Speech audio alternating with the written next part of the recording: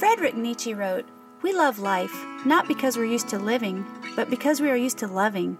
Hello everyone, and welcome to Journey in the Word Devotionals.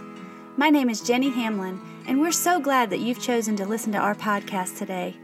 We're in a series journeying through 1 Thessalonians, discovering how God gives us life, and how He wants us to live our best life every day. Today, Craig will talk about one of the ways we can live our best life every day, and that's when we love others. It may not be the easiest thing to do with some people, but you will be amazed what God does in and through your life when He loves people through you. Here's Craig with our devotional from 1 Thessalonians 4, 9 and 10. Well, I hope all of you guys are doing well and enjoying the nice sunshine as we are currently just south of Atlanta. We're in a 5-week series called Living Your Best Life Every Day. Hey, the last time that we looked at pursuing holiness as one of the keys to living your best life every day, because pursuing holiness aligns our character and our conduct to the holiness of Christ. Now, today, we want to cover just 2 verses still in chapter 4. So listen or look at 1 Thessalonians chapter 4, verses 9 and 10. Paul says, "Now concerning brotherly love, you have no need for anyone to write to you, for you yourselves have been taught by God to love one another. For that indeed is what you're doing to all of the brothers throughout Macedonia. And we urge you, brothers, do this more and more."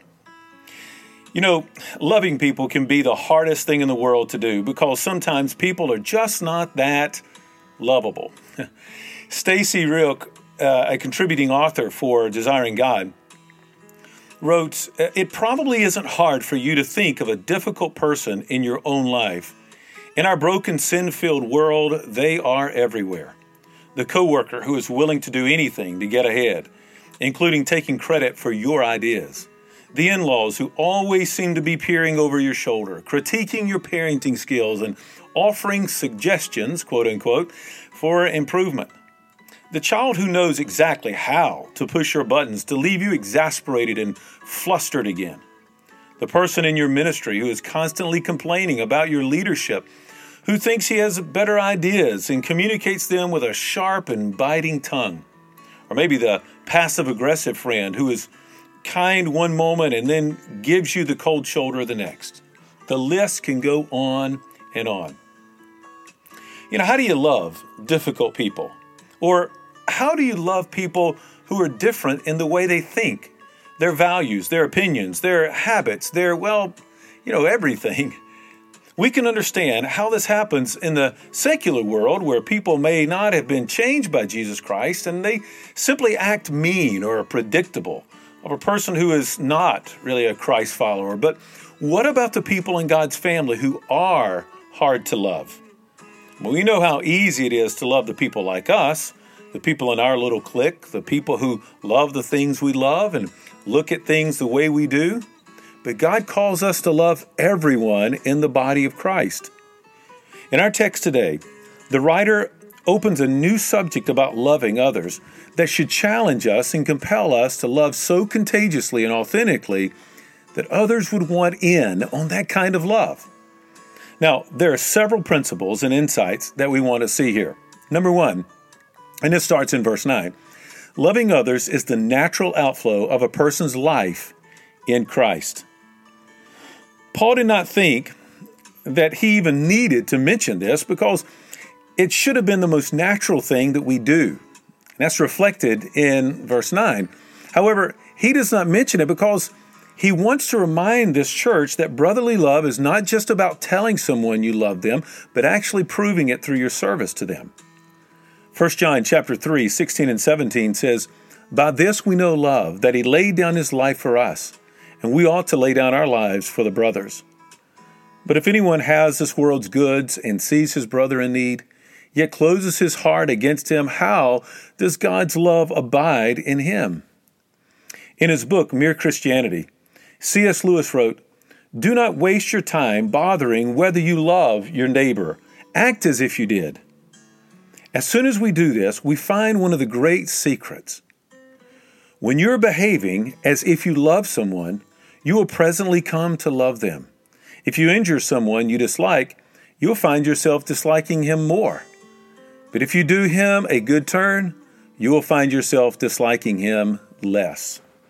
The natural outflow of a life in Christ is love for another. John later says in 1 John 4, 7 and 8, "Let us love one another, for love is from God. And whoever loves has been born of God and knows God. Anyone who does not love does not know God, because God is love." Many of you may not even know who Corrie ten Boom is, but when I was a child, I remember watching the movie about her life during World War II, when her family hid Jews from the Nazis until they were caught and sentenced in the concentration camp. Corrie's family all died, but she survived. Her sister Betsy, whom Corrie watched starve to death, had so many difficult moments. During a particularly dark time, Corrie was ready to give up and could not even believe how God would abandon them in this circumstance. Betsy was quick to remind her, "No, Corrie, he has not forgotten us. Remember his word. For as the heavens are high above the earth, so great is his steadfast love toward those who fear him." Corrie concluded later, "There is an ocean of God's love available. There is plenty for everyone. May God grant you never to doubt that victorious love, whatever the circumstances." That is the love every Christian has in Jesus Christ, and that's the kind of love that every Christian must share with people around them. Now, while loving others is the natural outflow of a person's life in Christ, loving others is to be the continuous and ever-increasing movement of our lives. I love what Paul says to the Thessalonian church. He says, "You are loving the people of Macedonia, and I urge you to continue to love them more and more." You know, I can guarantee you that when we get to heaven, God is not going to say, "Well, I think you loved a little too much. You really didn't have to love that much." No, guys, we don't have a problem with loving people too much, but we certainly have a problem loving people too little. In fact, we can be a little fickle with our love. These two teenagers were sitting on the girls' porch up in the mountains of North Carolina, dreaming about their future together.